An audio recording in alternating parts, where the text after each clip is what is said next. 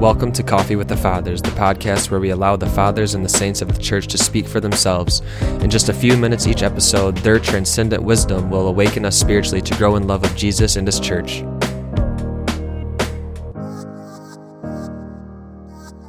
As we wake up and sip some of our coffee this morning, we're going to be hearing from a treatise on the Trinity by Saint Hilary, and this is titled The Father's Gift in Christ. Saint Hilary of Poitiers, actually, it's a French term, and I don't say it correct. I even looked up the pronunciation on Google, and I'm not saying it right, but Poitiers, Hilary of Poitiers, he was a bishop from, he was born in 315 and died in 368, and he was titled Doctor of the Church and Church Father, and he was referred to as the Hammer of the Arians because he fought the heresy of Arianism that taught that Jesus was not divine, which is also seen in our world today.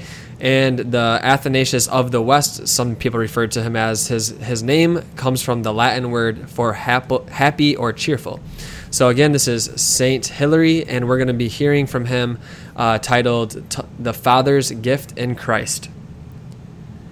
Our Lord commanded us to baptize in the name of the Father, and of the Son, and of the Holy Spirit.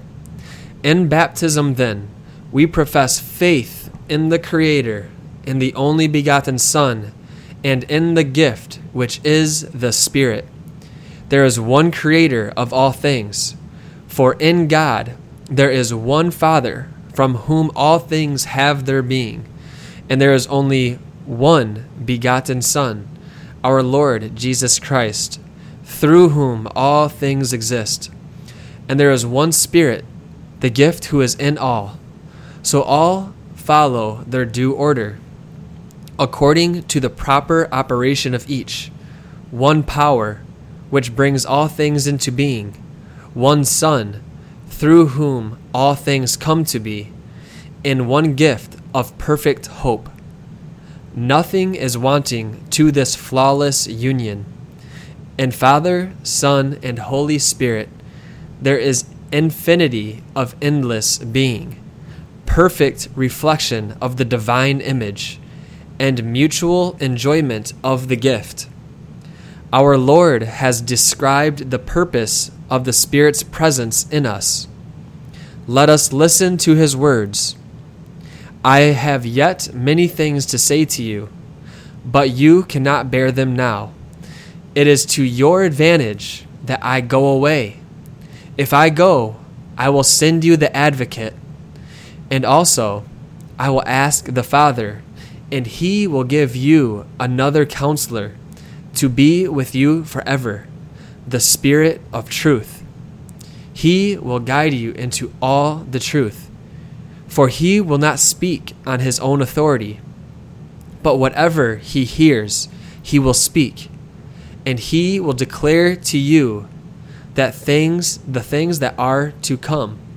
He will glorify Me, for He will take from what is mine.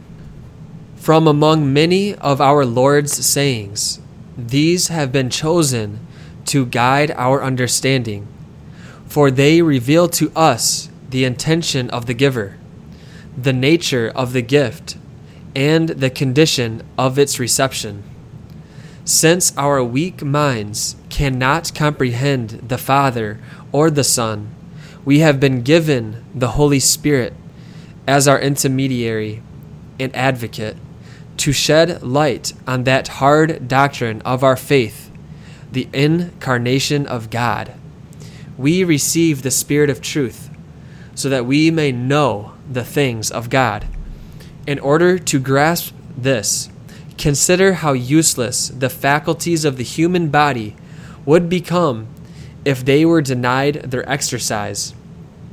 Our eyes cannot fulfill their task without light, either natural or artificial. Our ears cannot react without sound vibrations. And in the absence of any odor, our nostrils are ignorant of their function. Not that these senses would lose their own nature if they were not used.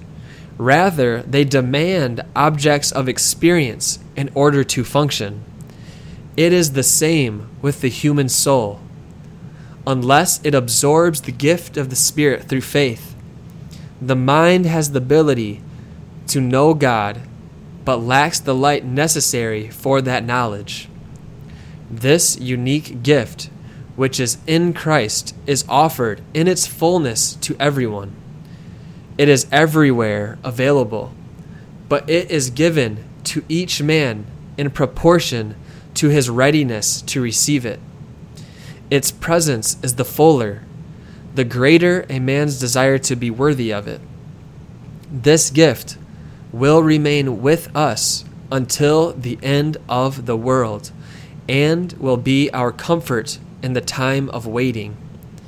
By the favors it bestows, it is the pledge of our hope for the future, the light of our minds, and the splendor that irradiates our understanding.